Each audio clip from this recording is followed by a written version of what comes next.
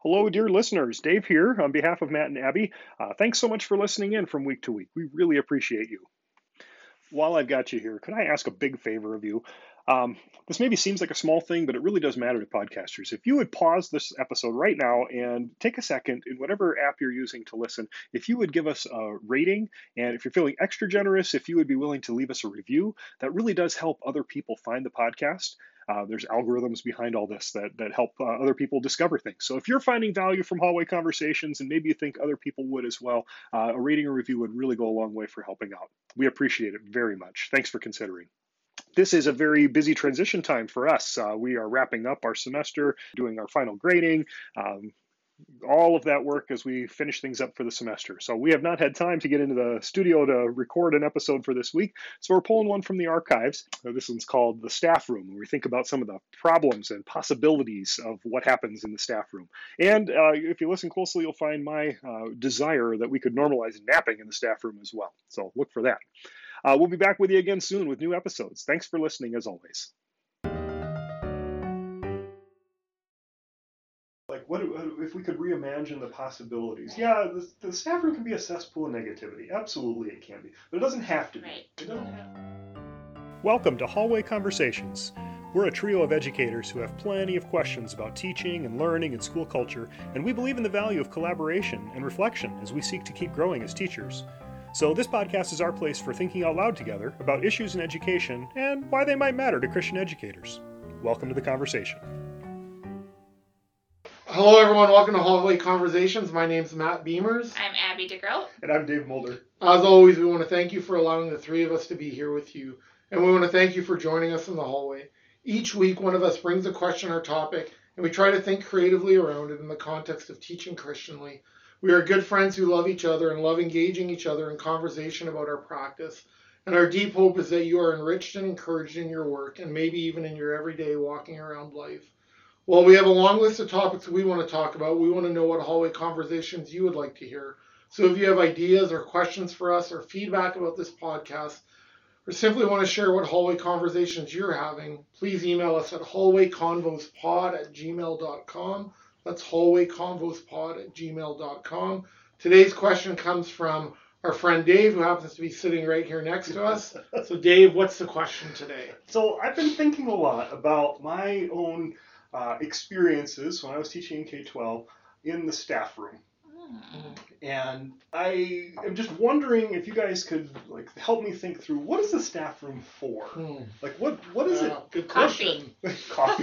Bad coffee. I guess I should frame this I've had some of the best professional conversations of my K-12 teaching career in the staff room. And I also had some of my absolute worst experiences in school happen in the staff room. And so maybe it's something that needs redemption. Maybe it's something that needs reimagination. What real work gets done in the staff room? Maybe that's the way to think about this. Yeah, that's a great question. I'm right away smiling as you're asking the question because this doesn't answer the question, but it's tied into Abby's comment about coffee. I had never had a cup of coffee in my life until my first day of teaching. I had never drank it. Sit with a cup in your hand all the time. I drink so much coffee now. Never had a single cup. Never. And I was on literally my first day of teaching at Manhattan Christian School in Montana, and I was like, oh, I think teachers drink coffee. And so I had a cup of coffee, and I want to say this with all due respect to whoever made that coffee, it was horrendous. Yeah, it's not good. It's not good. There's and you should not expect it to be good. Right. So bad coffee. So I write away bad coffee. So hey, it's brown and warm and has caffeine. It wasn't even warm and it was hardly brown. It looked like tea. But anyways, as you asked the question, Dave, I right away kind of in my mind frame it as, and you're asking this, is what's the potential of the staff room? That's a good way of saying it. Because I too have had those same moments where I have found the staff room such an invigorating place, collegially, congeniality-wise, where I've built relationship, where I've developed professionally, both of those ideally at the same time, actually.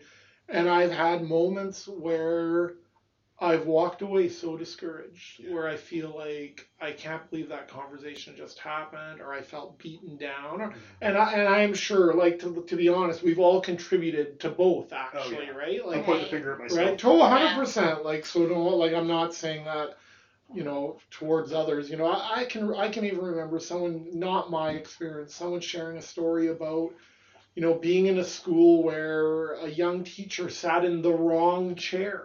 Oh yeah. Because that chair belonged to a specific teacher, and was basically told that, and I just get, even just thinking about it as I tell the story, I just get so discouraged thinking about what that would be like, because in some ways I think, especially as veteran teachers, you're establishing for younger teachers what the norms are. Like, they're watching, right? In every way, they're watching you in your pedagogy, your relationships with students in the hallways, but they're also watching you in the staff room. And my last thought on it was, I visited a school, Annunciation Catholic School in Denver, Colorado. Phenomenal school for all kinds of reasons. But I remember going into their staff room to get a cup of coffee, actually. This was a couple of years ago. And they had in big, like a poster-sized paper, staff room norms, like the norms. Yeah. So, like, they had encouraged their teachers to have these in the classroom, but then they said, hey, what are norms do we want to establish? Like, what do we want this space to be for? And so, I'll leave it. My initial thoughts with that is how do we go about establishing norms for our staff room and making better coffee? I don't know, Abby, what are some thoughts from you on that? Yeah, that's really interesting, the intentionality of that, right? Because I haven't experienced, I don't think, that space with that kind of intentionality before. Right. Like, we have one too. We have a set of norms in our kind of conference room down the hall from us here, and I think that makes such a difference. Right. When we're talking to just know, like, this is how we're going to be, and for those who are listening in, so some of our norms are like first draft, worst draft. When we're working together on the answer is in the room. The answer is no silent disagreement. Right. And we really do function that way as a department. They're not just things on our wall. That's right. Right? Like, that is how we function together. They define this community, how we are with each other. That's right. Yeah. And so I think that's a really interesting, I right away just picture the space, right, of the school where I worked for 11 years. Right. And so it's so interesting that physical space and having that norms, I think, would make a difference. And I echo both of your experiences. I can't think of any really terrible experiences that I've had there. Just the everyday, like, things that get you discouraged, right? Sometimes, but also really beautiful, right? So, in Christian schools, one of the things that we would do every Monday is gather for devotions. And I remember the weekend after, actually, my dad passed away in 2014. In May, and he was diagnosed with lung cancer in March. So it was 7 weeks. Wow. Yeah. And I remember he got diagnosed on a Friday night is when he literally collapsed at work, went to the hospital, and by Monday we knew it was terminal. Oh my goodness. Right? Like, so I remember going to devotions, and I couldn't say it, so I knew who had devotions. I emailed him the night before, and he shared that with the staff, right? So, like, there's those kinds of things in the way that they enveloped me and held me up in times like that. So there's those beautiful, beautiful potential moments that I think are wrapped up when you have that norm of, this is what we do every Monday, right? Or this is what we do at lunch, or this is how we're gonna be. I think that's the potential. I mean, space. It makes me think about, like, what are the formative we talk about the norms, but what are the formative practices? What are the rhythms of the space? And it makes me think, like, even as a person who used to be a principal and was not always great at this, so just as we're having this conversation and learning from listening to you, is I wish I would have invited more voices into that. Like, how do we want this to be a formational space? Whether it's Monday and Friday devotions, but even, like, hey, do we want to be a community that eats together? Like, to actually name that, like, not to assume, because Because I know, like, we've all been in schools, right, where people come and get their lunch and they go back to their rooms. And there might be good reason for that. Yep. But it does make you, like, why aren't we eating together? Why aren't we praying together? Like, why aren't we learning together? And maybe we are, but if we're not, how as a principal or as a staff can we make that happen, I guess? I'll jump onto that because when I talk about great experiences I had in the staff room, one school that I taught at early in my career, if you weren't the teacher on duty supervising the kids having lunch, we were all in the staff room together. And boy, teaching can be such a lonely profession, right? For a job where you're always with people, it can be lonely. Very lonely. And those moments when we were all sitting together, sharing lunch, and everybody's packing their own lunch and sitting there, but those shared moments of being together around a meal, that's formative. Right? And so I love the way you say that, like naming that as formative practice, to say like, hey, how are we going to be together as a faculty, as a staff of this school? And what are some ways that you can encourage that, right? And make if it's not a norm or if it's not a practice. So that prompts a wondering for me too. I was thinking about when are teachers in the staff room? When are administrators in the staff room? When are like what times? And as I'm thinking through that, okay, there's a couple of times when I would likely go to the staff room. Right before school, I might stop in because that's where resources are kept, right? And I got to grab bulletin board paper, whatever it is, right? It might be during recess or a break, right? That I'm going to grab a cup of coffee or whatever it is, right? It might be over lunch hour, but that depends on the school. Another school I taught at, all the teachers were in the lunchroom with the kids, and we had lunch with our students, and that was the way we did it. Okay. Or after school, maybe there's times where you're going to, as you're finishing out your day and wrapping up things, getting things ready for the next day. Are there intentional rhythms that should be part of that then, right? If there are times during the day when we're likely to be together, meeting up with colleagues in there. And then I guess I'm just thinking about that, Matt. Your comment about formative practices really has me wondering, right? And not to stretch this too far, but Jamie Smith talks about liturgies, right? And so these again, formative practices, habits that we get into. It's like, and that was a habit for me. I would always start my day by checking my mailbox and grabbing a cup of coffee. Okay, so could I be intentional about using that time? Is there something that I could do with colleagues, right, with that time? I don't know what that looks like exactly. Right. No, but I do like that. I do like that idea. Like I was a high school vice principal, and then I had the blessing of working in an elementary, middle school, and amazing people there. And one of the things that I really loved about it when I moved there was they once a week people would take turns bringing soup, a couple of pots of soup, and they would eat together. But I can remember, especially, such a strong memory the first few weeks there. I remember walking out, it's like, man, the staff room's buzzing.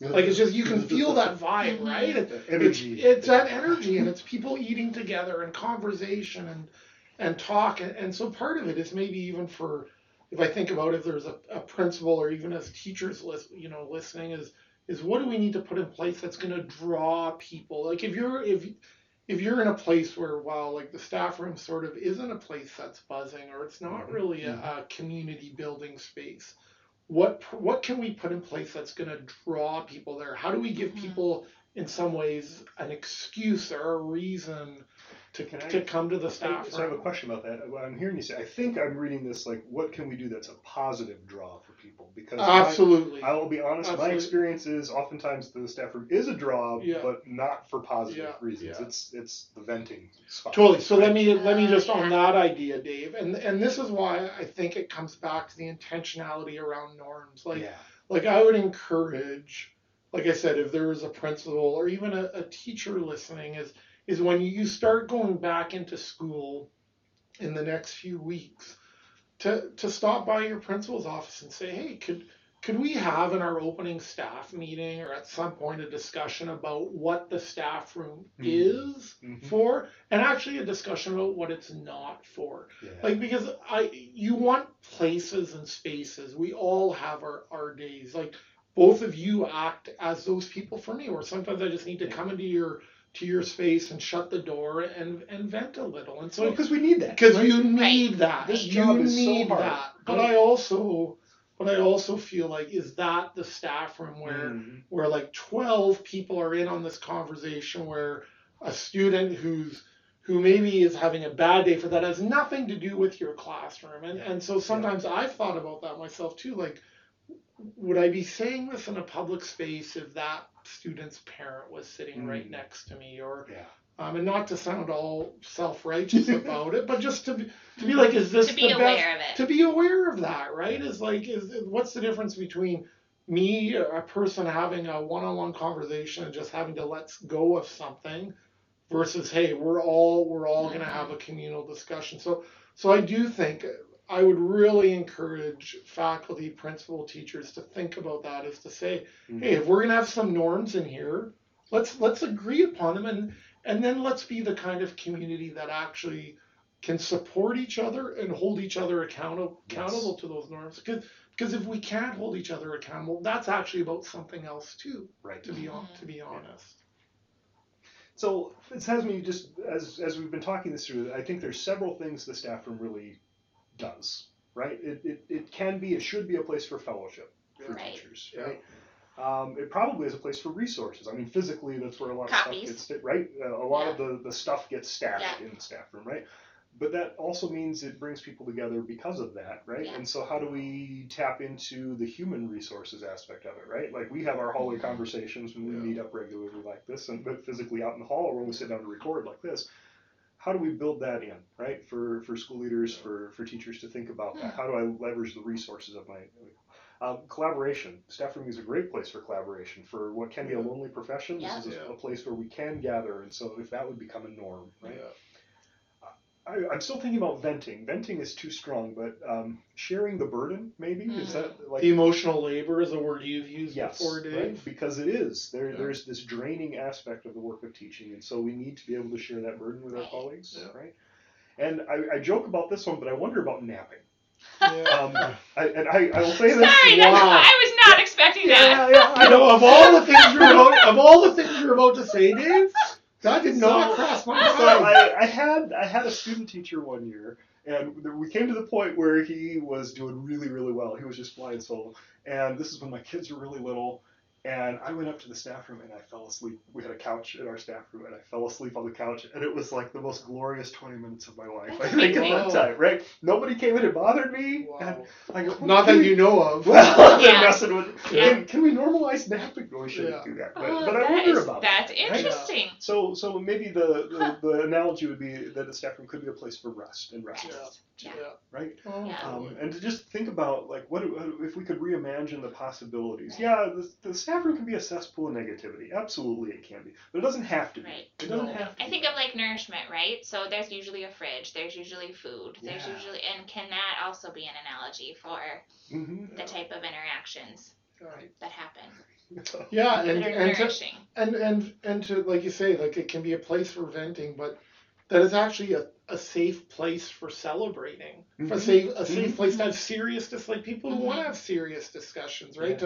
To not, when you hear people having a good discussion, to be like, oh, come on, we're out of the classroom, let's not be so serious, but to say, no, like, it can be a place of learning, it can be a place of playing, it can be a place of praying, it can be a place of crying, of laughing, like what do you need as a teacher, right? And for it to be a safe place, and hopefully all of those things are happening I think on any given day. So if we're whole people, the same way we expect our students to be whole people, right? That it can be a place that meets, our physical needs, but our emotional, spiritual, all of those. No, I really appreciate that. I would come back, like I said, I've said it a few times, but I think it starts with honest conversations as a communal team of people to say, what do we want our norms to be? What is our deep hope for this staff room? And then go to name those and hold each other accountable to it. It's like, I think that is one way to meet the potential of that space. Thank you guys for helping me redeem my view of the staff room. Conversation. Have a good nap. That's my biggest takeaway today. So, friends, we know that your time is valuable, and we want to thank you for joining us today for another hallway conversation. And whether it's this day, this week, this month, or as you prepare for a new school year, we hope that the Lord gives you what you stand in need of. We want to thank you for the good, God-delighting work you're doing in your schools and communities. And as you go into this week, may the Lord bless you and keep you. May the Lord make his face shine upon you and be gracious to you. May the Lord turn his face towards you and give you peace and give you peace and give you peace. Amen. Have a good week, everyone. Thanks for joining us. This podcast was quite literally dreamed up during one of our actual hallway conversations. Our music is by Ethan Mulder. Hallway Conversations is an independent podcast created and produced by Matt Beamers, Abby DeGroat, and Dave Mulder. Thanks for listening.